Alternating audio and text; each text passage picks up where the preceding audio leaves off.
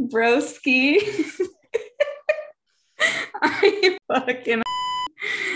I'm sure you are. I am like, woo.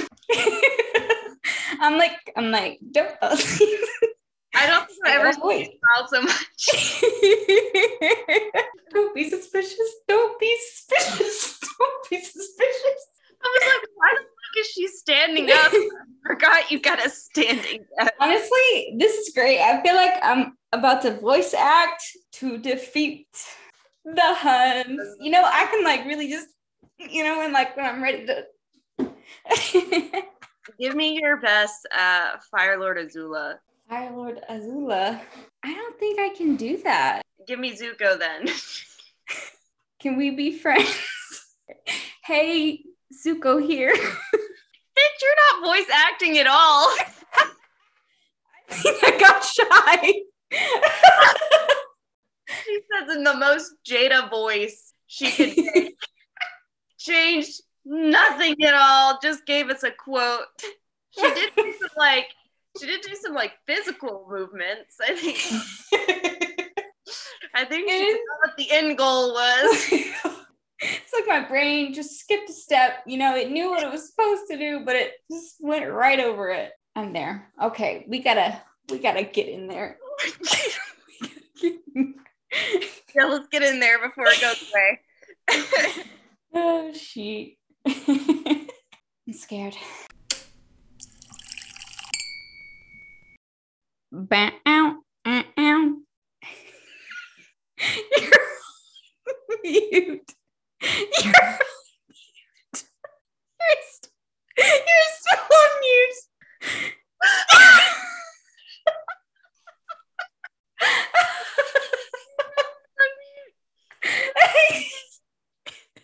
Words are coming out of your mouth. I was like, what is she trying to tell me? And you were like, what is she trying to tell me? Charlie.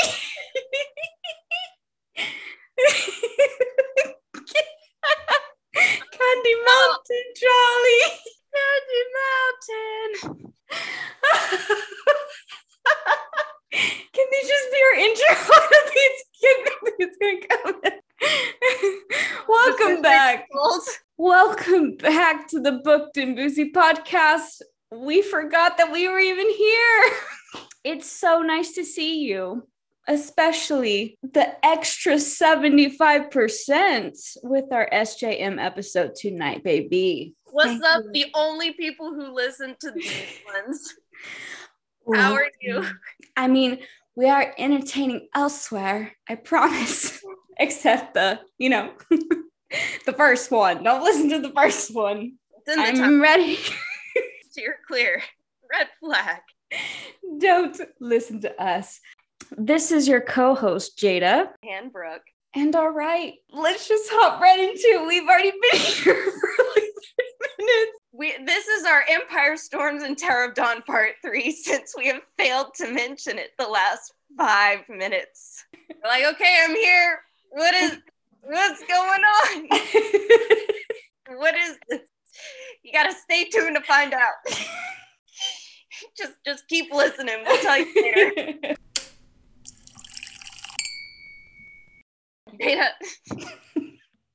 Jada, what are you drinking tonight? It is wine time tonight. I am drinking Moscato again. You can tell, can't you? Yeah, you can tell. Is it bad? No, just keep going. It's fine. Okay. But yeah, that's pretty much it. Brooke, what are you drinking tonight? Don't be suspicious. Don't be like suspicious. A good 30 seconds, like clearing your throat, licking your lips. And all you said was, yeah, and so that's pretty much it. We've got to stop this. I know.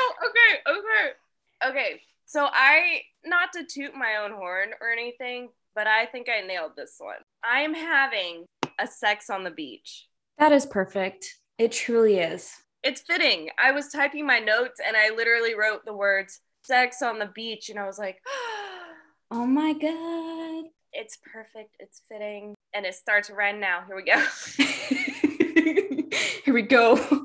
Yeah, that was like the very first chapter that I started back on. Well, I guess you did too. And I was like, whoa, we only missed this by one chapter in the last episode. I'm going to talk about this because I was in shock. It's like, open the book, dick. Like, okay, sorry. I mean, I do like a little build up here and there, but we must keep moving on. Our poll for this episode, we have already done like 1 million polls for Empire of Storm and Tower of Dawn. So we're just kind of over it and we're going to get to the nitty gritty and we're going to actually talk about what we want to talk about. Okay. Poll: Mountain Rumbler, Rhysand, or Destroyer of Palm Trees, Rowan. I have been thinking about this all day long since I saw it at like 9 a.m. this morning. I honestly don't know. I feel like Sarah J. Maas probably just wrote Rowan because he was the first one that she ever wrote, right? I feel like Sarah J. Maas just wrote Rowan, and then when she started writing A Court of Thorns and Roses, she was like, well, I have to make the main love interest better than the last one. How can I achieve this? But then in retrospect, it makes your first guy look like he's got a 3-incher, Yeah, I mean, not that it's comparable to real life ever, except that one time. Okay. 56 of you chose Mountain Rumbler and 44% chose Destroyer of Palm Trees. Okay, let's talk about this because I did have issues that came up when I was making my pros and cons list. Rhysand, wings. Love them. Cons: drops loads on civilian from sky. Then Rowan, pros: perfect stormy atmosphere at all times. Cons: could get struck by lightning while having sex. What if it just shot out, that end? The last time I called it a flamethrower and you're like, nah. This time she's like, it's shooting lightning. It's lightning. We have really narrowed it in truly what it could be. Do you have a pros and do you have a cons? I wasn't prepared for this. Okay. And pros: tall, dark, and handsome. Easy, for sure. Easy. Feminist. Banter. Banter is great. Cons: drawing a blank. Other than the drops loads on civilians, I think it's a really good point because if he has that little of a disregard for subjects, there's got to be some bigger cons going on. There's some more red flags we've missed. Or we choose to ignore. I don't know. Bird shits. Hitting people in the head. I mean, that is lack of awareness right there. The blessing. Cons for Rhysand: sees women in the Illyrian mountains being abused and says, men will be men. Their way, I can't change it. Did he say that for real? Yeah, it's something along those lines. I'm gonna have to reanalyze that, but yeah, big yikes. Rowan, pros: tall, dark, and silver. Silver is very high ranking. Silver. I actually dig the face tattoos, and I'm not a tattoo girl. I picture him taller than Rhysand. Really? Yeah. Rhysand is like a good solid 6 foot. Rowan is like a 6'5". Lorcan is like a 6'8". I think that they said his height. It was like 7 foot or something. Oh, shit. I think so. I could be lying. Who knows? Well, I picture a lead like at a good 5'1". Yeah. But when they finally have sex, he's going to be like here. She's going to be like here. And it's going to be a really weird height difference. Okay. You got any cons for Rowan? Yeah, kind of boring. He's a little bland. He can be very bland. And like he and Aelin never fight. There's nothing ever wrong between them. That is so unrealistic for me. So either he just says the shit that she wants to hear, or he's pretty stale. Yeah. But he's like God tier level attractive. So that's why I think I'm like a little bit more okay with him being stale versus stale kale. In the end, I would choose Rhysand, of course. I think just because we read him first. I mean, I'm looking at the big picture here, okay? Both highly attractive, blah, blah, blah. I want to be in the night court. I think I want that lifestyle versus, running around in the woods all day. I do like the ACOTAR world better than the Throne of Glass world, but I picture, apparently I'm saying it wrong. It's not Teresan, it's Terrasan or something like that. Are you serious? Yeah, I'm probably still saying it wrong. We never say anything correctly. So just get over that like immediately. We told people to correct us and then they correct us and we're like, well, actually, we truly don't give two fucks. Forgot about that one. I forgot about my willingness to care about things. And I was like, it is what it is now. Look, it's like book 7. Okay. Like, Jesus Christ. I like the Akatar world better. So I'd want to be there, but I like Terrasan better than I think Night Court. Anyways, I'm an indecisive Libra. I will still probably choose Reese. But I think it's also because of the nostalgia of us reading about him first, maybe. Okay, let's continue. Pop Clink, chapter 1. You mean 38. 30. It feels like 1. It do be feeling like 1. We are starting at chapter 38 tonight for our Empire of Storms portion. I'm glad I'm getting to do this one because I feel like if something happens to Alikin, then last quarter, I will probably like lose my shit and just cry and have to mute myself the entire time. It probably will. Per the responses in our Discord. I'm like, what's gonna happen? I can't. I'm not prepared. I love them. Like, I don't even just love Lorcan. I love Elite and Lorcan. Like, oh my God. But essentially, I forgot everything that happened in the first half of the book. This book series, though, like, because we took a good break. Like, it's been like, what, a month or so? Yeah, we skipped October completely. Yeah, but the book is so damn big. It was like, okay, well, I guess we are really starting out on chapter 1. So here we go. We're already 7 books deep. We should know where to pick up by now at this point. Aelin, the queen who was promised. Every key has a lock. Me, Manan, is the key. You was promised to Rowan at the end of the story. So you don't think the key to the lock is the word key? I'm sure that there is a physical key, but it requires both Manan and Aelin together to wield it. Oh, yeah. Yeah. Also, she's probably gonna have to die. I'm not cool with that. I don't think they're dying. Oh, I do, but I talk about it later. Nope. We finally get some details on Rolf and his map, making a deal with the mermaid to gain power. His cost was his family, and the chills I had when he turned to Aelin and said, "That was the price of my power. What shall be yours, Aelin Galathinius?" We are scared, titties shaking. Here we go. Okay, it starts off like that. You know, I'm only like 3 pages deep, like for like a month. And then I had the audacity after complaining for 6 fucking books when the page turned and this happens. Aelin says to Rowan, "How can you be fine with this?" Rowan's mouth tightened. "Trust me, I'm anything but fine." And goes on to say, "I'm the one arrogant and insane enough to ask Mala Firebringer to let me stay with the woman I love." And I go, "Ooh, this is too fast. This is too fast." He already dropped the L-bomb. I mean, we got another 2 books, buddy. Slow your roll. All right. I didn't mind it. It was like, bam, love. I was like, God, where's the turmoil? In book 4, this is book 7. In my brain, 3 years have gone by. You know, how do you feel? No, I feel like that too, but it was just like because I had just picked it up and that was like the first thing that happened. And I had literally like my mind emptied the Throne of Glass series before these books. I see what you're saying now. And I was like, wow, like no buildup? This feels odd.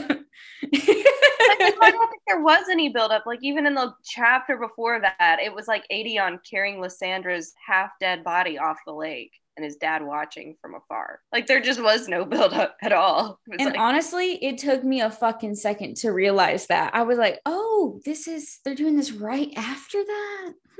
Okay. I said, bitch, all right. She didn't say it back. You know, she took her time. Like a good long time, because I was like, bitch, you could literally die today. And you remember that Sam shit, don't you? You literally talked about him for the last 5 6 fucking books. And now we're gonna forget this life lesson. I don't think so. And she says, perhaps you are just the one arrogant and insane enough to love me. That unreadable mask cracked. Like, say you're fucking sorry right now, you fucking Leo ass bitch. Granted, we made a full recovery. However, it had slipped my mind that they had almost just died and they were on the beach making horny eyes at each other with bodies like still sinking down. They haven't even been one with the sediment yet. You know what I'm saying? These bitches are always in line of danger though. So I said, fuck today, fight tomorrow, losers. You're gonna die anyways, Rowan. But if you think about it, also, dominoes just pulled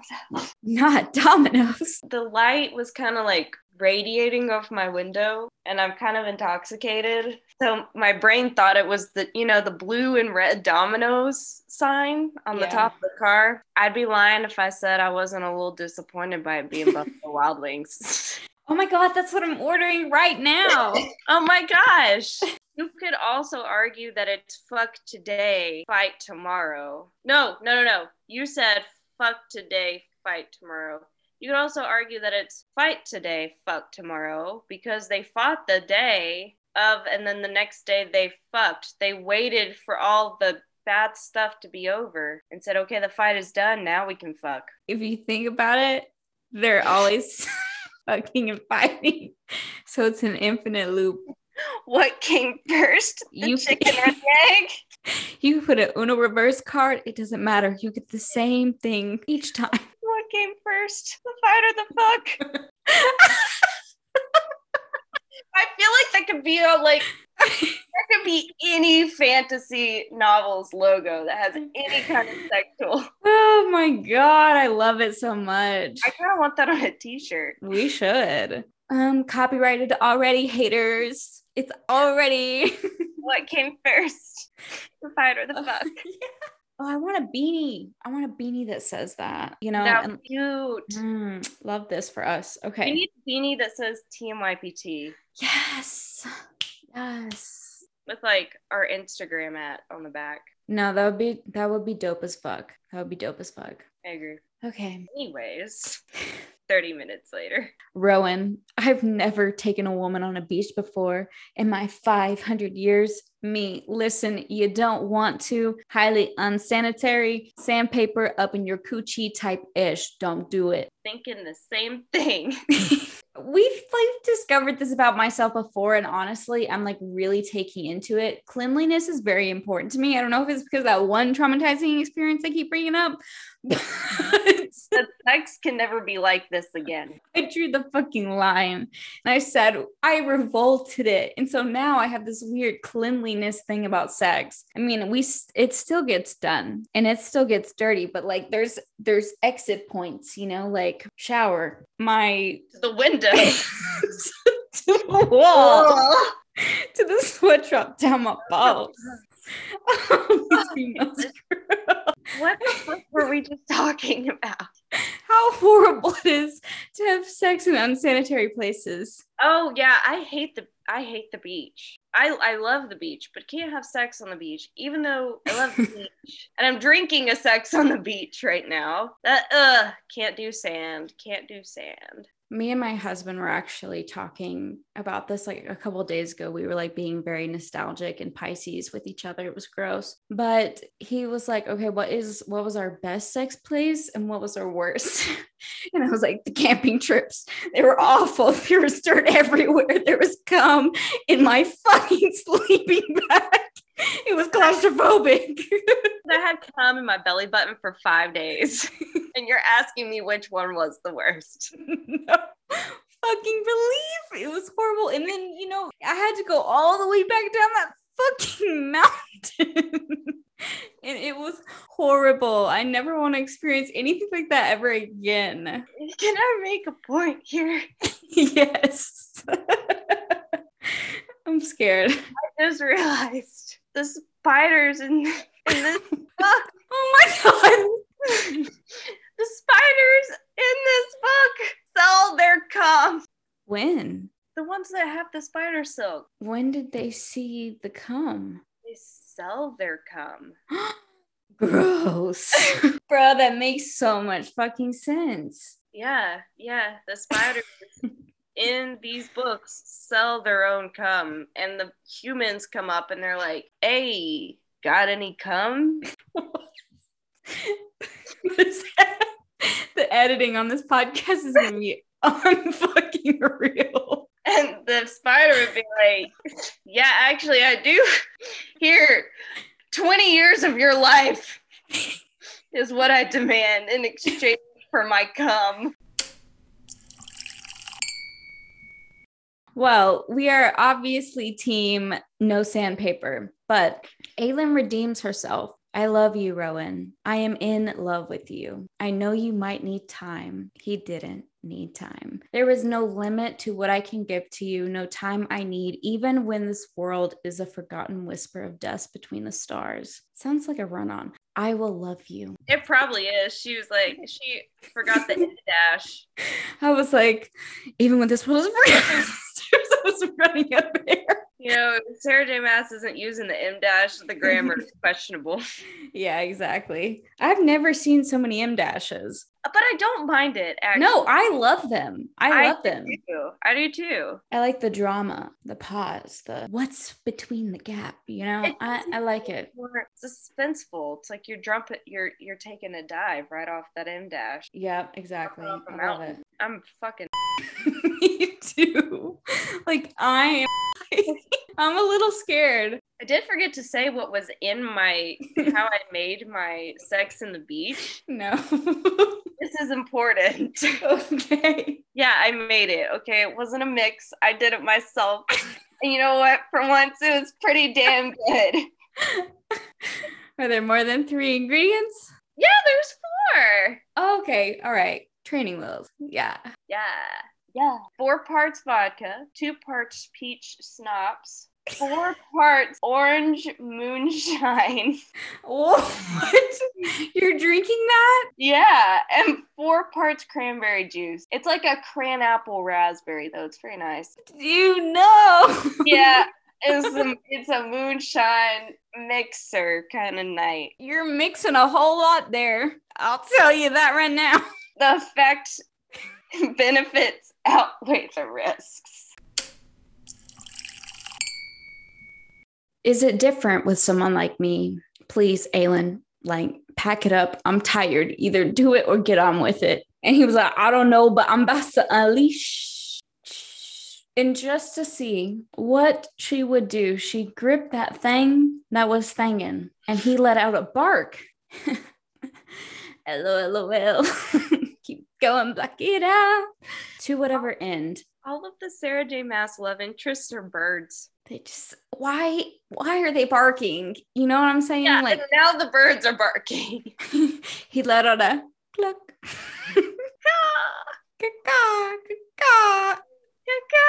So many damn birds. But we barking, like, please. Yeah, we bargain for more.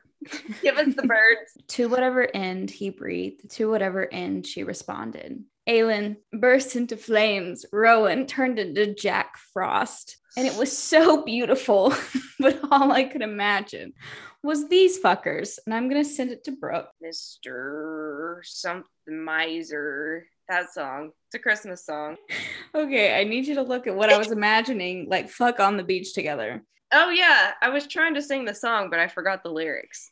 Yeah, it's like the claymation Christmas movie thing where it's like Jack Frost and this dude that's on fire. Like, that's what I imagined reading this, you know, and then his release blasted through her like wildfire, whatever that means. Rowan's own release barreled through him at the sight of it and groaned her name so that she remembered at last. Lightning joining wind and ice over the water. Palm trees crumpled in his wake. My love is good. What was that? My lonely days are over. My next question is, did they secure the bond here? Did they Yeah, it snapped. Yeah, did they secure the bond? Because they had to have. It just doesn't make sense. Here are my quotes, here are my evidence, okay? When they'd finished after that first time, he'd been reeling to pull his sanity back together after the joining had unleashed him, broken and remade him. His magic had been a song, and she had been ... Sir, I need you to complete that sentence. I have questions. Then he marked her richer than the scent that had clung to her before, marked her deep and true, and there was no undoing it, no washing it away. That is horrible. She claimed him, and he claimed her. He knew it had been a choice on her part, a final decision regarding the matter of who would be in her royal bed. Then he's pissy around males that are like next to her. Like, this is familiar. Yeah, very. But what type of bond do they have? Because we have been told that the bond, you can't have more than one. So that's my only hook that's like really tearing me apart here. I think they're bonded, but I think that there's going to be some kind of loophole here. Because yes, I agree. We have been told that you can only be bonded to one person, which is why I went down, I think, a reincarnation tangent the last few episodes. Okay, that's intriguing, but I don't like that. I don't think I do either. I'm just saying. In between Rolaine and Damon smearing their scents every fucking where, SJM. Rolaine and Damon. Aelin and Rowan, and then Manon and Dorian. Oh. Yeah, Rolaine and Damon. Roland and Minorian. Oh my god. Seconds, minute, hours.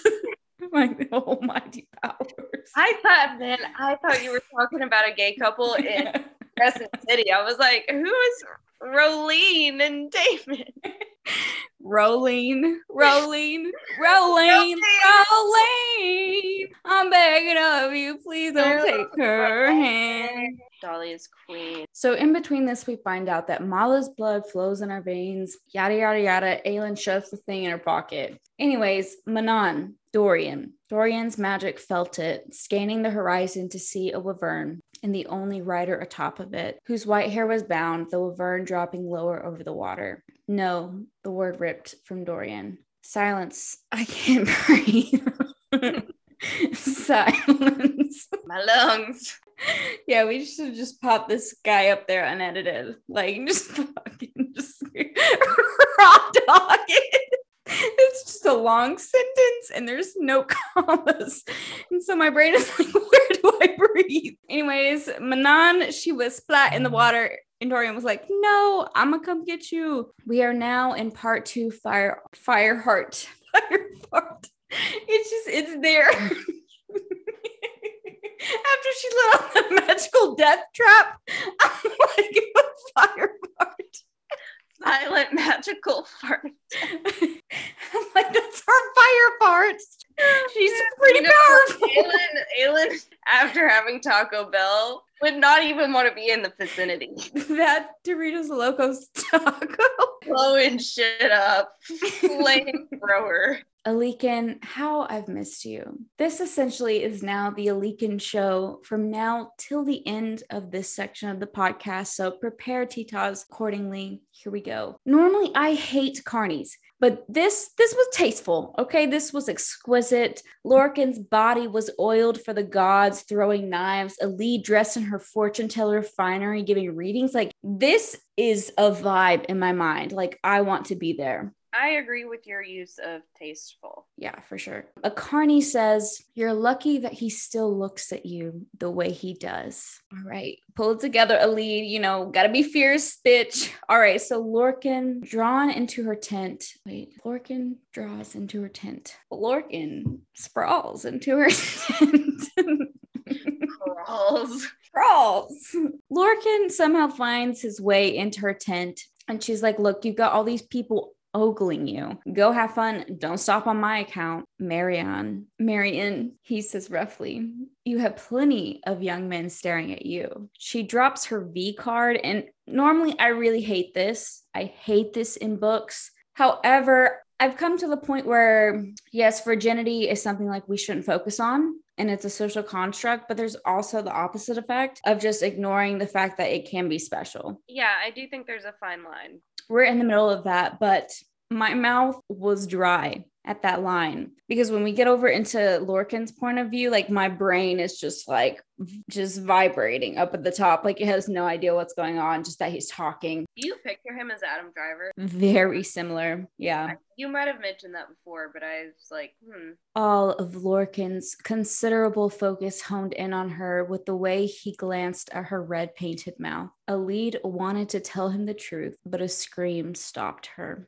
Lorcan, like a goddamn dog, he picked up her scent. I don't know what that means. Went through the crowd, followed her, focused on her, cursing himself at the fact that he was looking at her mouth. And then even more so when he hadn't detected anything was amiss when the screams started. His power was gleeful, breathless in a way he knew it too well. Death, as he ripped through the carnival, prepared for battle. Guys, you know how I feel about death gods? Okay, he basically is one. What if he dies and he's the bone carver? Oh my God, I knew it all along. I love him. Just reincarnates into the Actar world, and he's the death god or the bone carver. It would make so much sense. Who is a death god, right? Right. What if, I want to go back to the description of like that soldier that he appears as. Like, I wonder who it actually was, like what they look like. Oh shit. Soldier. Oh my fuck. Yeah. And that was I want to believe it. Before he died too. Mm-hmm. So it's like maybe his true form, which was Lorcan in Throne of Glass, who dies and then goes. Oh my God, what if he was smiling because he knows he's gonna go back to Alid? And that's why he always wanted death so badly, because they say in here somewhere that they'll always find a way back to each other. That's it. This is it. We've cracked it. I bet you haven't heard this one before. Because no one's ever sat down and thought about the A Court of Thorns and Roses series blows out their minds. That's it. That's it. Yeah. And it makes sense because they, like, why keep repeating over and over and over that this guy, his power is death, without giving us a really good description of it, unless it would lead somewhere else. I don't know. I love this like theory.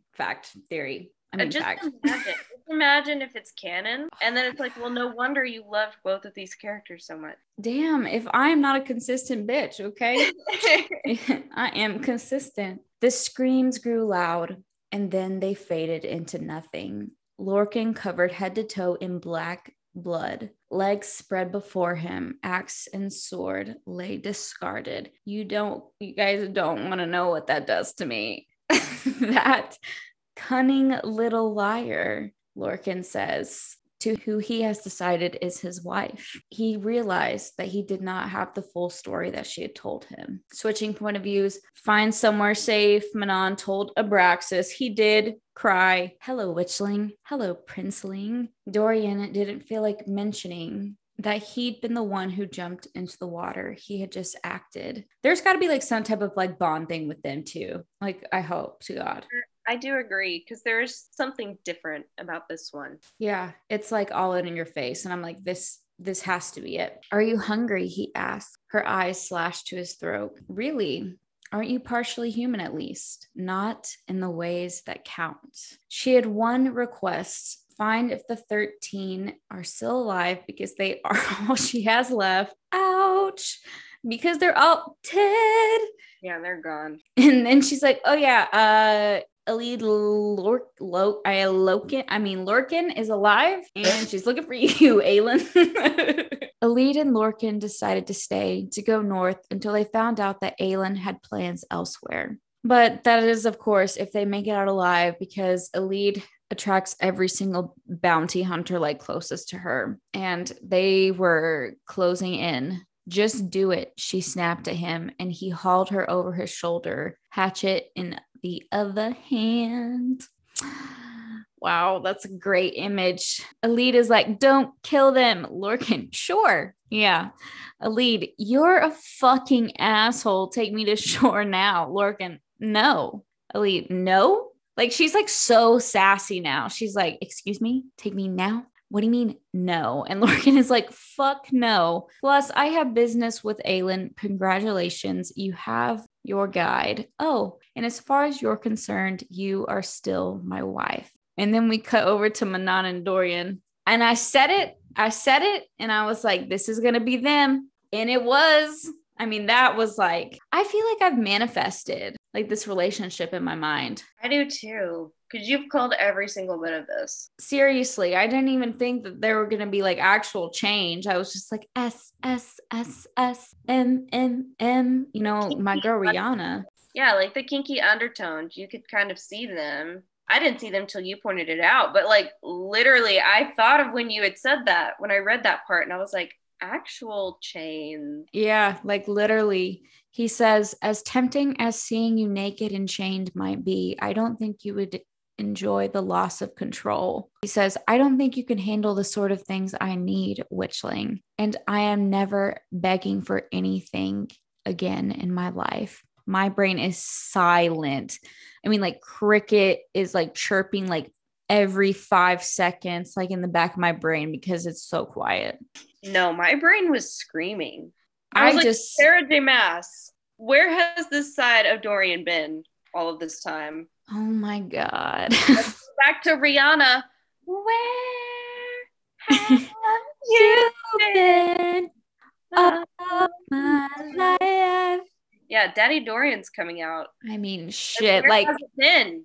It had to have been there, right? It should have been here the whole time, but I know.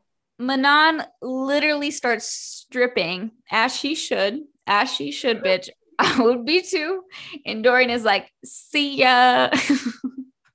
That fucking, the secondhand embarrassment that I felt in this moment. Yeah, I know, right? Especially when Aedion like pops up like a random ass chapter and he's like, it smells weird in here. Like Aedion tries to ignore. Block it out. Female arousal. Block it out. Like, Jesus fuck. And when they returned, Manon was sitting upright in bed. Golden eyes darted between Rowan, Dorian, and Aelin. Fenris. Fenarius. Fenris. Fenry. I was like, Fenris. I was like, yeah. And then you're like, Fenarius. It is Fenris, right? It's probably Fenris. I say Fenris. Fenris. Okay. Fenris slid behind them. It don't matter. Whatever. Yeah. I'm not Don't just follow me blindly because I let us down for reason, which is apparently really fucking wrong. Okay, shut up, bro. Goodbye. Oh my God. Manon said low and flat, who is this? Dorian is like, Fenris, duh. No, he not. Erwin's bloodhound had taken over in like a shifty form. I don't know. Like I was a little worried that Fenris was actually dead. I don't know why, but I had that moment of no. But Erwin's bloodhound said, your second screamed when Erwin broke her. His dark majesty sends this to remember her by. A black leather strap hit the ground. A gift from a king of the rock. And there's nothing you bitches can do about it. Have you seen Mulan? Yeah, but it has been a hot minute. You make a lot of Mulan references in the podcast, and I just nod. I love Mulan. A gift from a king of the Valg to the last living Kraken queen. Our Croc queen, Manon, BB. Cry. We've gotten called out for that one too, because apparently it's Crocian. Because are you serious? Beautiful, and Kraken sounds ugly. We're like the Kraken. Crack queen, B. Crack queen. But she didn't get her kill. Invisible hands wrapped around the bloodhound's neck and snapped. Listen, invisible hands that he has more than two of. This is something. They call him Daddy Phantom Hands, and I was like, when the fuck is this gonna come up? Did y'all make that up? Oh my God, that reminds me of Danny Phantom. Oh, you're bringing it back. Even though Manon was pissed about it, they had worse problems on hand because Erwin now knew that Aelin had the word key. All hell breaks out per usual. Honorable mention when Manon was tending to Abraxos after the fight, and Manon says, I am not moral. I do not play by your rules. I have killed and hunted men for sport. Do not mistake me for a human woman. Princeling, I have no interest in human women, he purred. Too breakable. That was a slay and a big fucking ouch at the same time. I don't know. I liked it. Well, because he's referring to like the girl who got her head chopped off. Yeah, but I didn't think about that until chapters later. Now, honorable mention, and this is what I was telling you you're not going to like, Brooke. I'll be surprised if you have not also thought this, but here we go. Okay. Honorable mention, Rowan finds Aelin puking her guts up and she won't let Rowan in. She asked for him to get Lysandra. He tried to scent her, but the vomit was too overpowering. Then, I do not think it is of any coincidence that the next chapter we hyper-focused on Elide and Lorcan trying to find a damn tampon. Aelin Galathinius is pregnant. No. Yes. They literally talk about it in the next chapter. Rowan is like, Aelin's not pregnant because she's throwing back shots or something. No, she's pregnant. There's a whole chapter where he's like, she's not carrying my child. You're making that shit up. No, I'm not. I don't have my book right here. Pull it out right now. I want to see the receipts. She's pregnant. I know it. Okay. This is for when you come back, but I'm going to say it again so I don't miss it. If I do miss it, I've said it. But even if Brooke comes in here and says, LL, in Rowan's perspective, Aelin is throwing back shots. Aelin is a swifty ass bitch. She's always pulling it at the last leg. She's probably taking water shots. And Lysandra knew about it and was giving it to her. I mean, here's the thing. If we know anything about Sarah J. Maas, this is probably what she's trying to slip into the story, you know? And it had been during one of those times that Rowan had run his thumb over the scar on her palm, leaning in to kiss her neck. He breathed her in and knew he detected an answer to the question that had caused him to flee that morning on the ship. No, she was not carrying his child. They'd only discussed the matter once last week, when she had crawled off him panting and coated in sweat, and he had asked if she was taking a tonic. She merely told him no. He'd gone still, and then she had explained that if she'd inherited so much of Mob's Fae blood, she might very well have inherited the Fae struggle to conceive. Even if the timing was horrible, if this was to be the one shot she had at providing a Terrasen bloodline a future, she would not waste it. His green eyes turned distant, but he nodded, kissing her shoulder, and that had been that. No, she's pregnant. You know she's trying to twist on words there. You know what she does. I know what she does, and it's Sarah J. Maas. Of course, she's going to throw motherhood in there somewhere, but not yet. The fuck? Anyways, moving on after that rant. You reek of blood, Lorcan says, and you're a 500-year-old little bitch, so get used to it. Lorcan, I didn't say it was a turnoff. When they went to get supplies, he was like, I'll just let her do her thing. She scares me. She probably scares other people. It's like totally fine. But when she didn't meet him back in time, he was like, oh, fuck, oh, fuck, oh, fuck, oh, fuck. Elide is Lorcan's manic dream pixie. Yes. Oh my God. Yes. This is awesome. What an adventure you've had, Elide. Her uncle had found her. You can't take me. My husband is right over there. And he's like, nice try, but he on the boat. They started dragging her, a voice inside her begging her not to take hold of the relic in her pocket. But she would not be taken back to Morath. She would not let them touch her. Her eyes dragged to the knife at his hip, taking the knife in her fingers, shoulders curved inward, chest caving as she drove the blade inward. Lorcan had the kill shot, but he did not know what true fear was until he saw Elide in that knife, throwing the hatchet to prevent her from killing herself. That had me deceased. And then he made a grave for me after that because when Alid was running away and Lorcan took a second to watch her, and I quote, says, "Good girl." Zaddy? Is that you? Alid came back, picked up his axe, and says some Mulan ass shit. "It only takes one to send a messenger," and kills the Ilkin. Mommy? Sorry. Daddy? Sorry. I'm buying confused right now. "He told me you left," she said into his chest as he picked her up. He didn't set her down. "You believed him?" "I made a promise to protect you. I will not break it, Alid. I will always find you. I promise." Oh my God, that makes our theory like so fucking good. Okay, but wait, I have to pause because this is not something I picked up on earlier. What? "I promise to protect Elena. I will always protect Elena." That's the quote. Oh my God. She totally watches the Vampire Diaries. Oh, definitely. Yeah, because his last name is like Salvatore, Lorcan Salvatore. Oh, yeah, you're right. You're right.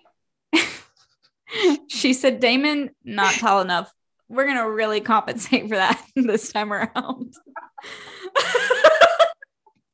All right, we're on to you, Sarah J. Maas. She said, this one's for the girls." Clearly Team Damon here. I love it.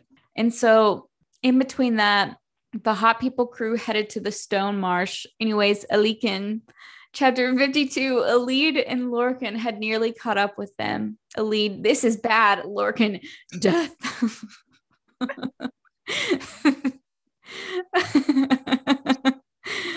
Oh my God. It's like when I think of Alid, I'm like, it's like Ariana Grande, you know, like singing. And then when I think of Lorcan, I'm like Pete Davidson, like yelling on SNL. It is that though. I was gonna say this feels like Survivor. Like Survivor. The hot people crew over here, the smart people, and the dumb people. They make camp, mating calls, territorial warnings, feeding their mood under the moonlight in this death-ridden marsh. But Alid could not sleep. "Tell me about her, your queen. Will she really kill you for what you've done?" "Yes, she will. Do not believe me a romantic fool. I do not hold any shred of hope for her." "Then you must not love her," Alid said simply. "Love should make you happy, the best version of yourself." His face grew grave, thoughtful. "I do not mind being around you." End quote. Oh my God. Like my heart, like this is also, it has a Pride and Prejudice vibe too. On top of all our other vibes. Everything you want in one. It's like a nice little package, big package. A half smile crossed his face and she reached up to touch him. He froze, still half above her, solemn and intent as she kissed him. "You don't have to answer me," she said. "You could find me in 10 years and I will still want you." Oh my God, the agony. And that's even worse because, like, what if he doesn't show up until he's reincarnated in Aqualor? The crossover book is going to have the meeting between Alid and Lorcan. And I bet Alid might have gotten transported into Crescent City. You know, honestly, okay, we really should think about doing fan fiction on this together. No, I'm dead ass because like we could be the next like Draco Malfoy and Hermione, like manacled. Manacled. We could be the next manacled. Like a prayer. That was how her name sounded on his lips as they descended together, but Lorcan's head popped up. I just imagine him like looking over like some very tall grass. He's like, "Ilkin." Is the Ilkin. Stay back, Marge. Make sure you go back in the house. The Ilkin are out here. It's an army. It's an Ilkin army. They're coming for us, all right. They're gonna take our livestock. It's like you know that really classic picture where it's like the tall guy in the forge pick and like the little wife. It's a Courage the Cowardly Dog. Yes. That shit fucked me up too. Yeah. Yeah. Trauma. That was Alex's favorite show. I don't trust Alex anymore. Honestly, me either. Like, maybe that's why I'm like, okay, like he could kill me at any moment, and like, but I could also kill him at any moment. So it's like, okay. Honestly, yeah. No, that explains a lot. But Elide knew that they weren't coming for her. Chapter 53 on, we are in for some shit, and y'all told us to be scared, and I am. Gabriel says, your beloved's life and the witches are entwined. They have been led here by forces even we cannot understand. Fuckity fuck. Between them, they cover, Manon is the key, 3 main races of this earth, moral and immortal. One worships fire, the other darkness. I feel as if we're playing right into the hands of whoever had been running this game for eons. Double fuck. There was nowhere to go, nowhere to hide, Elide and Lorcan thought. I won't be a prisoner again, Dorian said. Aelin tried to shut out what he meant by that, and sadly, I think we're going to find out. Rowan's pine green eyes were bright as he said, remember who you are every step of the way, and that you're mine. And the inferno went on and on and on and on, on and on and on and on. Don't want to grow up, just want to stay in. Hey, take me away. That's the only part we got correct. We were singing completely different lyrics.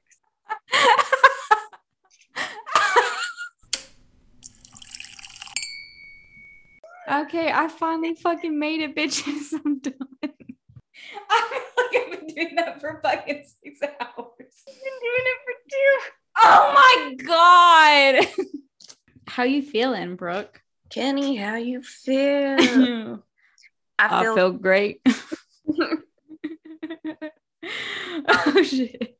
You couldn't see it, but I was like, peace sauce. What are you on a scale of 1 to 10 boozy right now? You know, I really think I'm sitting at a good 6.5. Like, I'm really cozy. That's good. Things are good. Yeah. How about you? I was at 8 at one point. I'm coming back down into a 6, and now I'm about to help myself out with some food. Some B-dubs, sponsor me. All right, we're moving into the Tower of Dawn section of this episode.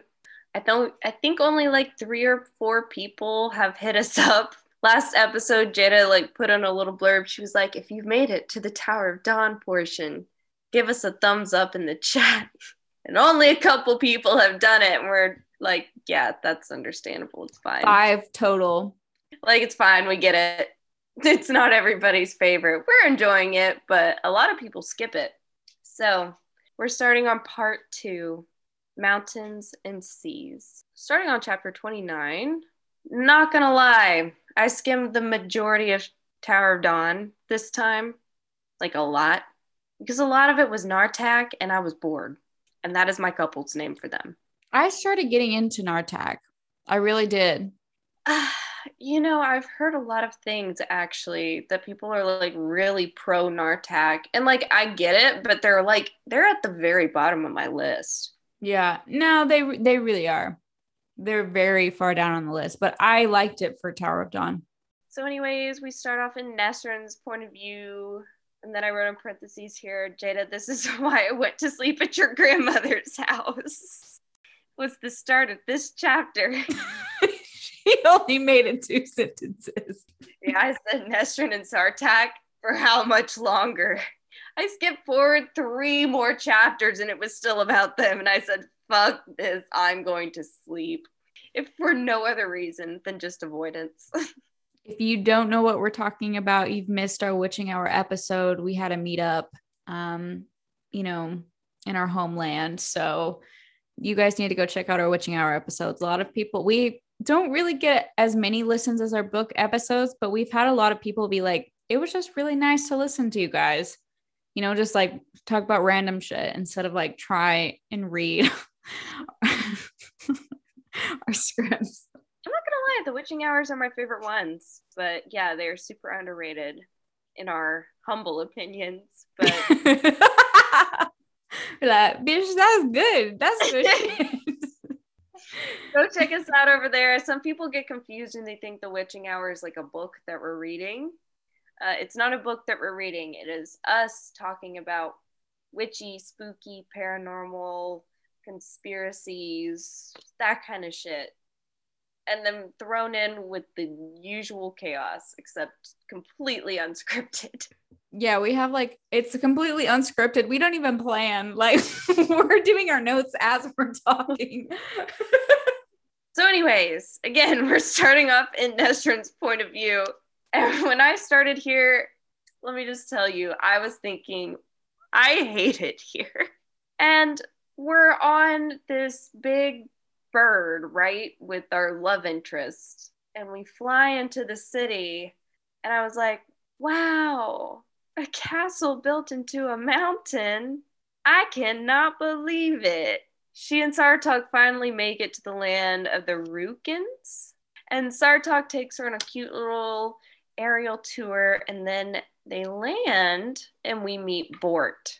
Borte? Bort? I said Bort. I said Bort. And then I wrote here, as someone with a one-syllable B name, I gotta say, someone did you dirty, girl. Because yours sucks ass. They go to rest for the night, and the next day, Sartok takes her on another tour inside the mountain. And just like clockwork, hashtag copy, hashtag paste. Anyways, there's a little training circle on top of the mountain as well. Then Big Mama finally shows up. Her name is Huloon, but they call her Edge. No? What did you say? EJ? I guess it was Edge. Yeah, Edge. And I hate it. I don't know. I heard edging and I just like was like, what? Apparently Rook nests have been sacked and the eggs/hatchlings have been stolen. Now, of course, my first instinct is Valg, right? But apparently the correct answer is spiders. I was like, did we have to bring this back? You know, did we have to? Because from this point on, it was Georgie and Shorshi trapped in that fucking cave. Oh, yeah. And there's another shapeshifter dude named Falcon. Now, hear me out. Who gives me evil Jiminy Cricket vibes. I can't explain that one. But you're just going to have to go with it. I thought he was nice. I've been skeptical of him since day one. I mean, he's definitely in some form of deceitfulness, but he doesn't seem Jiminy Snicket. Like, he looks like he'd look innocent. Jiminy Cricket is a cartoon cricket. I don't know. I don't know. Something about him just makes me not trust him. I'm not all the way there with him. Apparently, this cricket guy has made a bargain with the spiders a long time ago for some silk, which, as payment, took 20 years from his youth. He realized he fucked up and now wants his 20 years back, so he's on a mission to kill as many spiders as he can with the years he has left. Okay. What a waste. That's a gamble, bro. But if the spiders have just been chilling there, this is my question. This long, what's taken them so long to start eating the birds? Why are all of a sudden the spiders eating the birds? Are there more of them coming through the gates that are open? That would make the most sense to me. Okay. This leads to the convo of the war at hand and the Valg. But Edge was already aware of the dark things happening in the north, and in fact, she was a storyteller that happened to have vital information to share regarding the past demon war. Let me set the scene. They're in the mouth of a big mountain. Lightning cracks outside the carved hole in the dirt they call a window. Rain pitter-patters against the side. A roaring fire pit before them. And spooky stories in the dark. If that didn't just hit my little post-Halloween soul, I was like, I love that. And then it brought me back to when Jada and Taylor were here. And again, another reference to our last Witching Hour episode. But Jada, honestly, if you and I were in this scenario, I would be eating marshmallows, eating up the scary stories, and trying to jump scare all of you. Jada, I think you, on the other hand, would be absolutely blocking out the scary story and avidly trying to keep the fire alive. Yes, that's exactly what would happen. Not based on any prior experience or anything. Midway through the ghost story, Edge outs Nestrin's secret that she knows how to defeat the Valg with word cues, but Nestrin says that she cannot disclose any information to anyone about that. What we do learn is that the Fae used to reside in this area, built watchtowers. I didn't really follow this extremely well. Like, in some of those word towers are like barely standing still, so they're like, oh, let's go to the spooky towers then, I guess. Shit, Chapter 32, Urine, which we've been informed today, is apparently pronounced Irene. Yeah, it is what it is. I mean, again, we're 7 books deep. If you're just now telling us that we're wrong, it's your fault and we're not going to change. We have almost 50 something episodes to prove that. So just give it up, guys. We asked for it and now we're gaslighting you, telling you that we didn't even care. So deal with it. We are the villains. Oh man. Okay, so Urine, which is apparently Irene, too little too late. She is Urine at this point. Urine and Kale are doing their thing, exercising and exorcisms and such. Because that's like basically what's happening, right? Urine is exercising and exorcisming. I almost said scissoring. Chicken nugget fell out of my mouth. Exercises and exorcisms. That's my life, JK. Neither of those are happening, but they both probably should be. And then they're like, we got to go back to the library to find out how those books and scrolls got there. Well, the librarian lady gave me the vibe that she hadn't had a solid O in at least 6 months. It was very Michelle vibes from Gilmore Girls to me.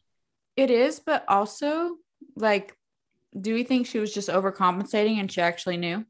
It's very possible.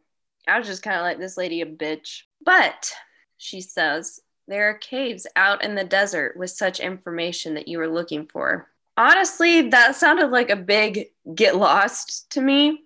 Like, literally go get lost in a bunch of caves. But they took it quite seriously. And what a coinky dink. It's almost Shireen's birthday. So why not ask the princess of the realm to throw her a birthday party there? Okay, but then they go on the cutest little date.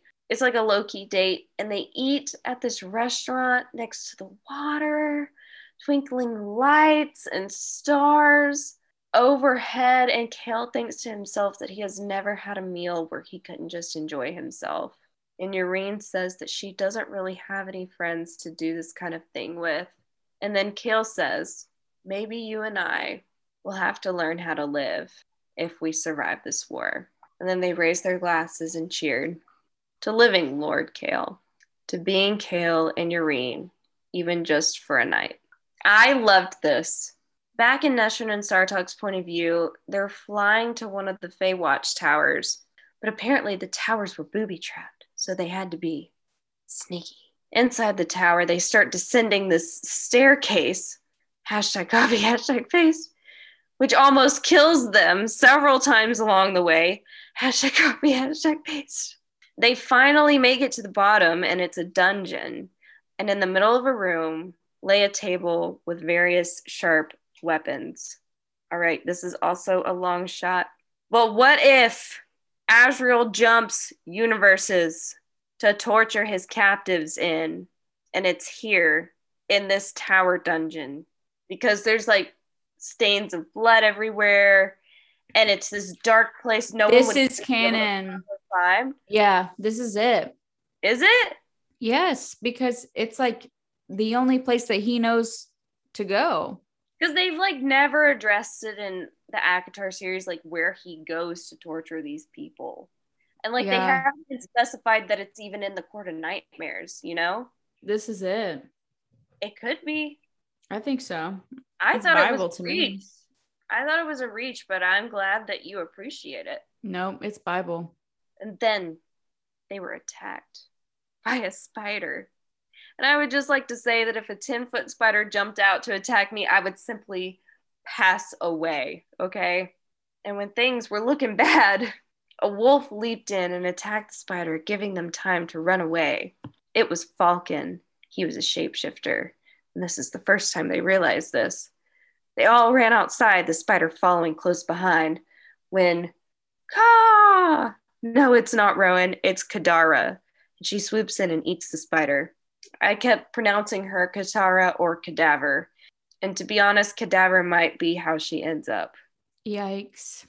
Also, I'm just realizing this, not that it matters, but I skipped over a whole section where I think that Manon, when she sends him away from the marsh, Abraxos, and tells him to stay away, like we know he's not going to stay away if she ends up in danger.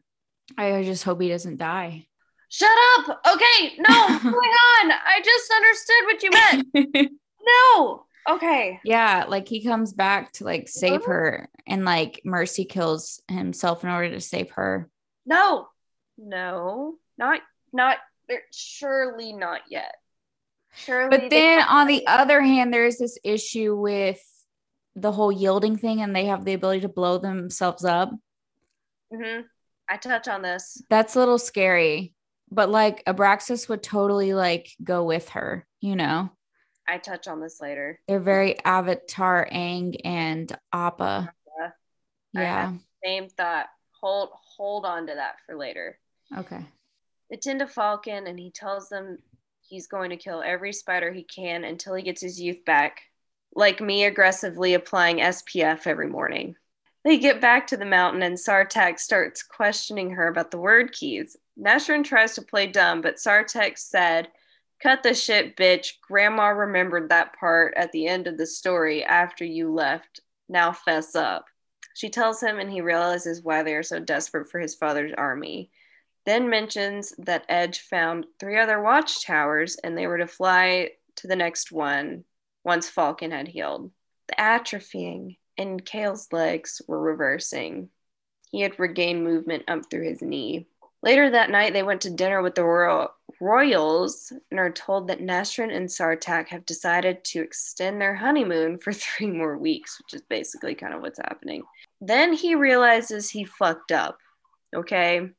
Because he finds out that Aelin was actually in the place he told Hazar she would be, thinking that it would be the last place she would spawn herself. And he learns of the events in Skulls Bay and what their plans may be next, as well as the royal siblings' attempt to manipulate their father out of joining the war. This family has so much drama, and honestly, I'm here for it.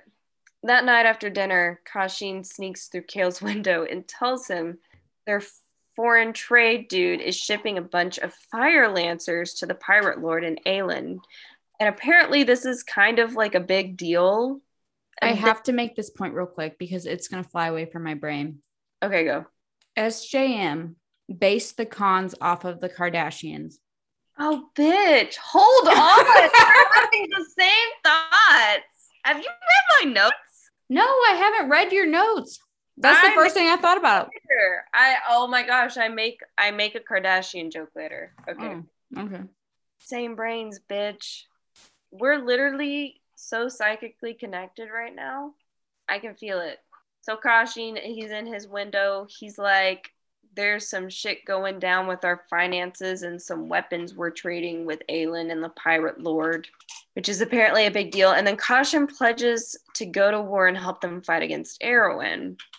There's still something about Kashin I don't trust. However, I still think it's Haviza. I still think it's the healer on high. I'm sad that it is probably her. It would make sense about the attacks inside the library, inside the Tor. And the stuff that they found on the wall. Mm-hmm. Yeah. The Chamber of Secrets. Has to be opened. Chapter 37. I don't know. Something happens in this chapter and Neshrin starts singing. Okay? It reminds me, again, of when I said in one of the episodes, why are we dancing? It kind of reminded me of Riverdale. you know, when they start just singing for like no reason. That was like, what the fuck?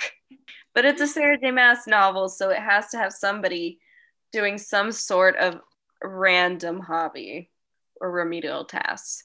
Then they go to one of the towers and bring Bort. Afterwards, they encounter her betrothed, which this is spicy because they apparently enjoy hate fucking each other. I love this. Drama. It is very Kardashians, like the whole thing. Kale grows a pair and tries and fails to convince the Khan to join the war again and was literally pushed out of the room. It gave me flashbacks to when some of my non-vented Sundowners patients would come out of their rooms at like 3 a.m. yelling about demons in their room. And I would just have to walk them back in there nodding my head and smiling. That is so fucking relatable. But that is what happened in this scenario too. Yeah. Kale came in and said, demons. And they said, take the patient back to room 3. And we're just like, oh, Benny, he just has sundowners. He can't help it. I don't know. That puts him in a bad mood again. And Urine was like, this broody man is so annoying. I'm going to hurt his ego more and try to make him stand. The fuck? Because this bitch did not think it would actually work. But he actually does it. But after landing a low blow on her, and she starts to walk towards the door when he stands up and backs her up against a wall. She's crying, he's apologizing, and enclosing the space around them. Honestly, I was like, I don't know how to feel in this moment because he gets his physical motor control back, and the first thing he does is back a girl up against a wall that he's been an asshole to and has made cry. I didn't know how to feel. This wasn't it for me. I did not like this build up at all. Poor choice. It felt like the timing was off. The timing felt off. What they were saying felt off. I wasn't about it. Did not like this at all. And I really like them as a couple, but I just felt a little put off by this scenario. I put a quote here. He braced one hand upon the wall to keep his body upright and his thighs shook, back straining. Urine's eyes still bright with tears he caused. Kale wiped a tear away, and it was only when Urine settled her hand on his chest, not to push him away, but to feel the raging thunderous heartbeat beneath, that Kale lowered his head and kissed her. His kiss was thorough, as if he wanted to learn every taste, every angle of her. She brushed her tongue against his, and his growl had her toes curling. She felt a tremor go through him before she registered what it was. The strain. Still, he kissed her, seemed intent to do so, even if it brought him crashing to the floor. And she helped him walk back to the chair to start their healing session. Yeah, I still don't know how to feel about it, but there is the facts and kind of our thoughts. Chapter 41 and 42, Sartok has apparently declared that he will refuse the crown if it meant not fighting in this war. After that, they're flying, and they come across a baby bird on the floor, and they're like, oh my god, let's do the most white girl shit ever, and approach the feral animal, take it home, and nurse it back to health. But it was a trap. Just as they lowered down to snatch the baby up, they ran into a massive web. Nestrin goes to help the baby bird, which, like, strike one, shame on you. Strike two, shame on me. A long, lanky leg reaches out around a rock and drags the baby bird behind it. This part made me really sad, but I'm laughing right now for some reason. A squeal and then silence. I've been choking this whole. What? It looks like you're laughing. And I'm sitting over here laughing and you're dying. The last thing you're hearing, the last moments of your life, is just me laughing on the other end of Zoom. You said something that was funny and I had food in my mouth and it hit the back of my throat like I sucked it up. And then I just started coughing. Oh yeah, Nestrin goes to help the baby bird and too little too late because that sucker was dragged brutally around a big ass rock in front of everyone. A squeal and then silence. They're trying to get their own bird to fly, but she's too injured to fly herself, let alone carry anyone, so they run. What else do you do in this scenario? Kadara, Katara, Cadaver. Avada Kedavra is flying behind them. Chapter 43. It's time for Yureen's Coachella themed birthday party at last. This was really beautiful to me. Like, I loved it. I loved it too, but it was so Coachella. It was Coachella, but it was bomb. They all mount these horses and they set out for the desert. Also, what a bunch of dicks giving the crippled guy an untamed horse. Like, what the fuck was that? They finally make it to where the oasis is a visible distance away, and Kale and Noreen decide to race their horses there. This scene, I loved it so much. Quote, Kale couldn't breathe as he beheld the wild joy on Yureen's face, the unchecked exhilaration. Yureen was smiling, and then she was laughing, as if she could not contain it inside of her. Kale thought it was the most beautiful sound he had ever heard, and that this moment, flying together over the sands, devouring the desert wind, her hair a golden brown banner behind her, Kale felt, perhaps, for the first time, as if he were awake, and he was grateful right down to his very bones for it. That was so nice. It was, but also I'm not surprised that Yureen is a horse girl. Yeah, that's Again, I imagine this so Coachella, it's not even funny, and Yureen is that guest of honor, Vanessa Hudgensoning it up. Like, that's just how I imagined her. There's this huge natural pool / oasis. This is how I imagine it. Basically, it has palm trees surrounding it. There's this waterfall in the corner. Hey, what? No. There are white cabanas spread strategically, aesthetically around the pool.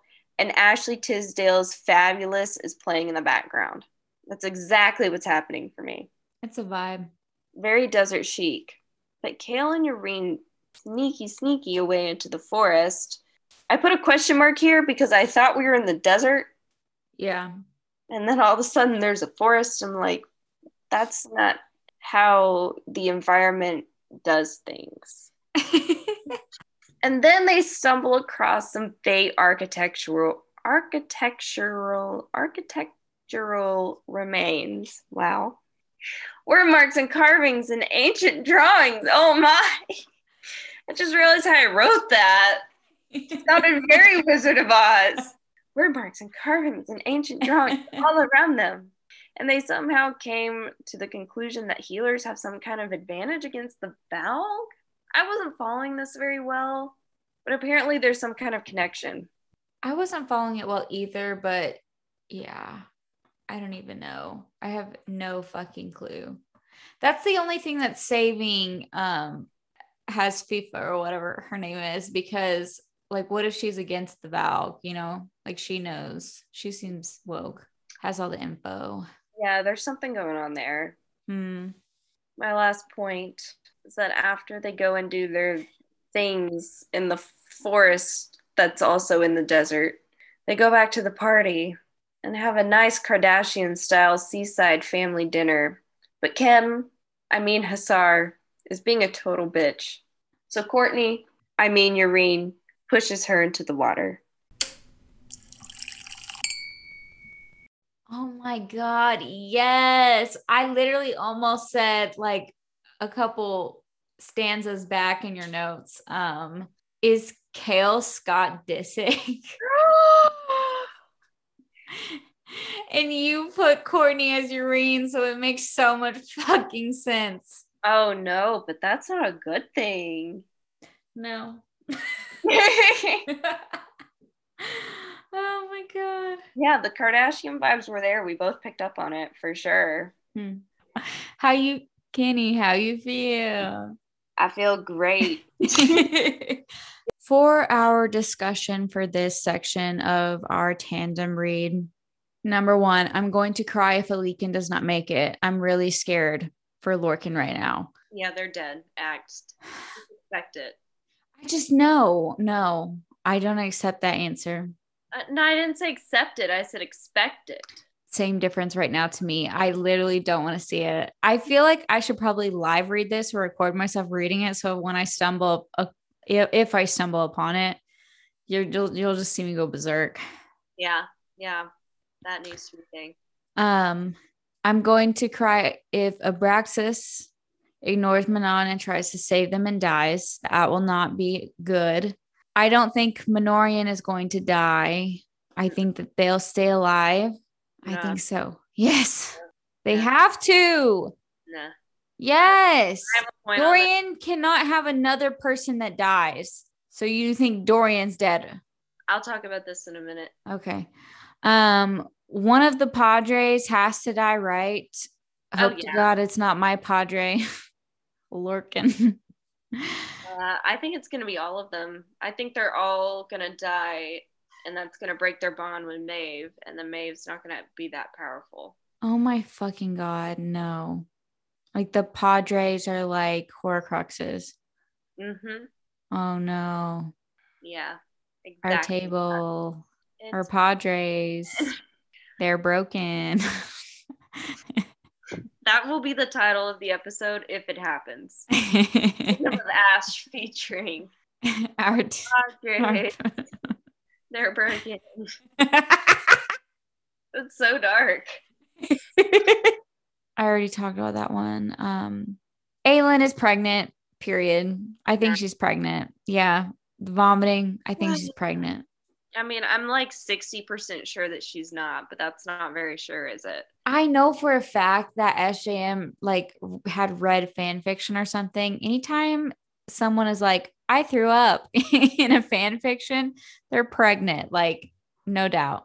Well, you know, it's funny because I did not even consider her being pregnant until Rowan brought it up, because I was like, oh, she's puking because of anxiety, because apparently that's what my brain thinks of when it thinks of throwing up, is anxiety. Because I thought they were talking about Baba Yellowlegs, someone who she brutally murdered, possibly telling her things in like riddle spoken form that were coming to play, and it was freaking her out. These things that people were saying about Baba Yellowlegs that were coming true in present time. And I thought that's why she ran and threw up. That could have been, but what got me was how she was like, I mean, Rowan has seen everything. Like he pointed that out. He's like, I've seen you piss yourself, bitch. Like vomit, I promise you is not worse. It's probably a little bit better. But, and then she goes, get me Lysandra. And bitchin'. I mean, I'm not saying I disagree with you, but that's just not where my brain initially went. But it probably is that she's pregnant, which we couldn't smell it. And then we went so heavy into the period chapter between Alika, and I was like, wow. Yeah, I didn't like the period chapter. Not gonna lie. I did. I thought it was a weird insert, kind of like when she brought up fairy periods. Yeah. In A Court of Silver Flames. I don't know. I think I liked it. Okay. My discussion points. First one I have, Elite and Lorcan equals not gonna make it. Point number 2, where is Abraxos? Point number 3, I'm ready for Aedion to die. Bruh. I don't hate him. I just know it's coming and it's not gonna hurt when it does. Okay. Unless there's a weird thing about him and his father when he's dying. I think the father's going to die. I think it foreshadowed again when he jumped in front of Aedion. I mean, I agree with you too. Or maybe they'll die in each other's arms. I don't know. My fingers are crossed that he kind of just like bites the dust. Okay. You know? This is just so shocking because this is like the Emmett in Twilight, the Cass in Akatar type vibe. Aedion. I don't know. He doesn't fit Himbo for me. Himbo kind of gets filled by Dorian for me. And I feel like Dorian gives the best of Cassian and the best of Azriel. Yeah, I would say he's a mixture, but I like whenever I think of Aedion, I think of Cass. No, he's not that himbo to me. Aedion to me is like this annoyingly smart guy who tries to be funny, but kind of isn't. He like tries too hard. I get try hard vibes from him. I think that's what it is. I don't know. I like him. I feel like Aedion tries hard and Cassian is the hard, so he doesn't have to try. I don't know. That's just where I am. To each their own. I wrote here, kind of starting to like Aelin, but she fucking got me with the I know I'm hot when they were having sex on the beach. I know, right? You know, like anytime we get close, Aelin, you just drop it in there. We're like, we hate you. That was really annoying, but okay. Sarah J. Maas said, okay, how can I write Tower of Dawn again, but better? And bam, Akasif. But for the record, I like Tower of Dawn better. Oop. I like Tower of Dawn better too. Are you kidding me? It is very similar to the same concepts. Yeah. Because in Tower of Dawn, there's the training ring on top of the mountain, there's the castle inside of the mountain, there is them descending down a staircase that almost kills them. Yeah, the steps, the training on the mountain where the womb thing is alive. Just the womb thing is alive. The library. Yeah. Well, yeah, exactly. Next, why aren't they combining all of their powers together to blast those things out of the sky like Aelin and Dorian did in the Glass Tower at the end of Empire Storms? Why aren't they just all holding hands and shooting all of their Winx Club magic at the enemy? The question is, why not, right? Like, I agree with you. Yeah. Also, I picture the Ilkin like those flying monkeys from The Wizard of Oz, and I wish that I didn't. Yeah. That is the vibe, is it not? Yeah, it's the vibe. Have we talked about this before? That Rhys might be Ilkin? Very, very, very diluted Ilkin? I think, no, I don't remember. I feel like we talked about, not specifically Ilkin, but Val, but the Ilkin have like the human perception with the wings. And so it makes me think, is that how Illyrians were made or something? Yeah, but I'm not like, ooh, Rhys doesn't look like a monkey to me, but I know the Ilkin don't look like how my brain wants to picture them. Yeah, I totally understand that. No, I think that makes sense to me. Yeah, the Illyrians are Ilkin. Yeah, they're part Ilkin and part Fae. But part Ilkin and part Fae equals witch, right? Unless it's like, I don't know. I don't know either. I'm just shooting things out of my mouth.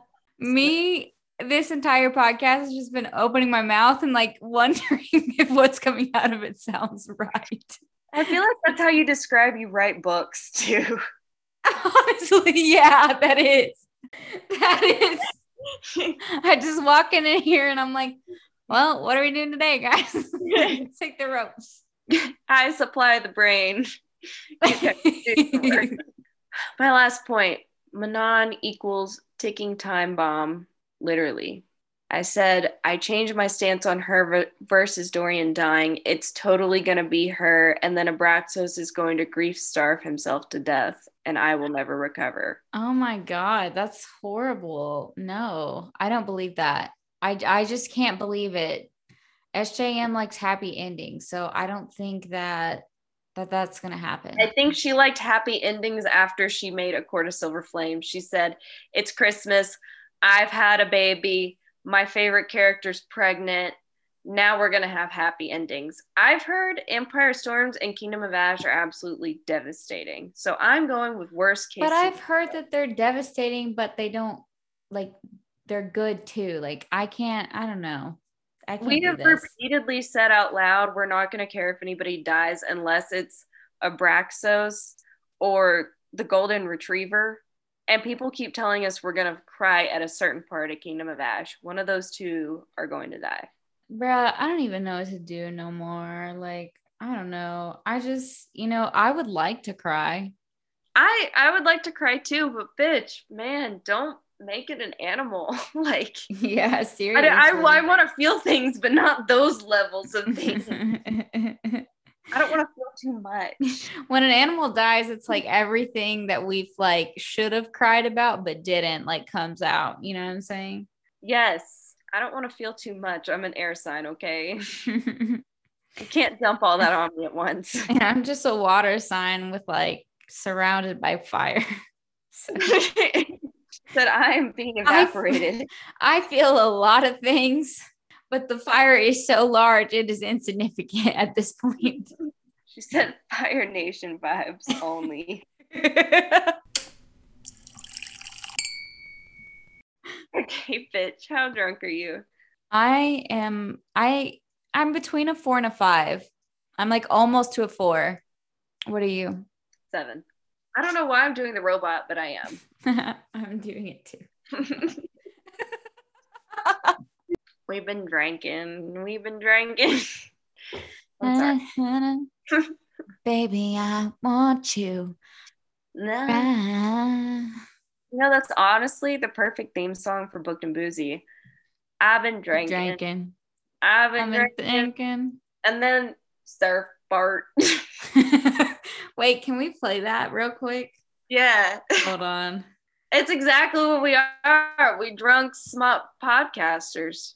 And we're supposed to be, for anyone who's new here, bad and bougie. Bad. Da, da, da, da, da, da. Yeah, like, but we're booked and boozy.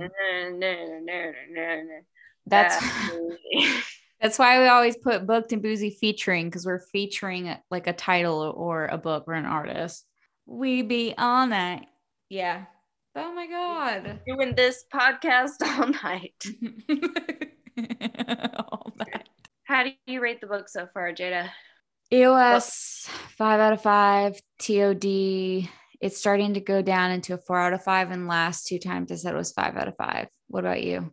Exactly where you are. I was going to say 5.5 for TOD. It still has some redemption quality for it to go back up to a 5. But this last, like the 3/4 of the way, I was just kind of like, you know? Yeah, I agree. What is your current read/watch right now? My current read is going to be continuing the Tower of Dawn and Empire Storms tandem read for the next podcast episode.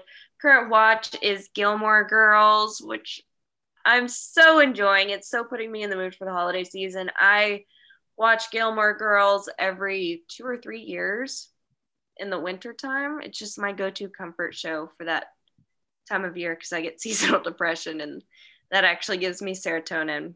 Yeah, that's what I'm watching. What about you? I've done quite a bit of reading. I read The Hating Game because the movie's going to come out in December. I didn't really like it. It was just okay. I think I'll like the movie better. But it was so cute. It was so cute, but wasn't my favorite. I've read For the Wolf by Hannah Witten. It is a dark fantasy, almost like Red Riding Hood times Beauty and the Beast retelling. I loved every second of it. It was amazing. The magic was like so in-depth and mystical. I've also been doing a lot of contemporary reading. So I've read like almost every Christina Lauren book out there. I've read Love and Other Words. That was out of pocket for me, but it was good. I read Soulmate Equation because it is the next book that you should read if you're having a love hypothesis book hangover. Read The Soulmate Equation. Thank me later. And then last thing was The Bear and the Nightingale. And I'm planning on reading the second book, hopefully soon, because it's such like a winterized story that I want to pick it back up. Very high fantasy. I don't read a lot of this type of fantasy, but I do enjoy it, even though it is like very within its own lane. Jada, I mentioned you in the Snapchat. No, in the Snapchat. I mentioned you in the Discord and I said, Jada, did you finish The Bear and the Nightingale? And you were like, yeah. And I was like, how was it? And you just like absolutely left me on red. Oh my God. So, okay. Oops, I'm sorry. It's okay. I went in with no expectations except knowing that it was going to be good. I just didn't know in what type of way. it is written like a high fantasy. There's a lot of building up, a lot of background work that is being laid in the beginning of the story, like 50% of it, to get to the end. And I think the next book is when it's going to really start escalating. So I'm excited just to finish the series in general. I've heard it's like a mega fated enemies to lovers. So I'm extremely excited. I definitely want to pick it up, especially not only because Victoria Aveyard recommended it on TikTok. Yeah. It's also Jada approved, and so I'm like bumping it up higher on my TBR for sure. Right. And you said it's a winter read? Yeah. It's very winter. It like has Jack Frost vibes sometimes. Oh. But because there's a demon in there that is like a frost demon, I guess you could say. So it's very Jack Frost almost. Okay. It's like Callias. Yeah. But it takes a little while to get used to the way the book is written, you know, like you can tell it's a very eloquently written book by a very smart person. Like Atlas 6. Yeah. Yeah, my brain can't take another one of those for a while. Otherwise, I would say read it, but it does take time to get used to it. But I think it's going to pay off. It reminds me a lot of Victoria Aveyard's new release that came out that we covered in March. Oh, okay. I liked Realm Breaker. Yeah, it reminded me how it was written was like similar to Realm Breaker. Like they could be grouped in the same category. They're different. The stories are different, but they could be grouped into the same category and writing style wise, I think. I don't know. Someone's going to come on here and be like, absolutely not. I kind of think it is. I don't know. All right. Much to think about. For any witching hour content, you can reach us at bookedandboozy@gmail.com. We start all of our listener emails that we get so that we can read them on our later podcast. Just make sure if you have anything you want to say that you reach us there. So we normally do Gmail last, so I'm trying to think like in the middle, like what? Sorry, I just was the first one that came to my brain. Let's see. We're Booked and Boozy on Patreon. Check us out there. It's how you get access to our Discord. Come on, hang with us. Or our Twitter is Booked and Boozy. Yes. Right. And then Booked and Boozy Pod on TikTok. Hey. Booked and Boozy Podcast is where you can find us on Instagram. That is where we post all of our updates, all of our polls. That's where we're the most interactive if you choose to forego the Discord route. So make sure you check us out there. Bye, bitch. Bye, bitch.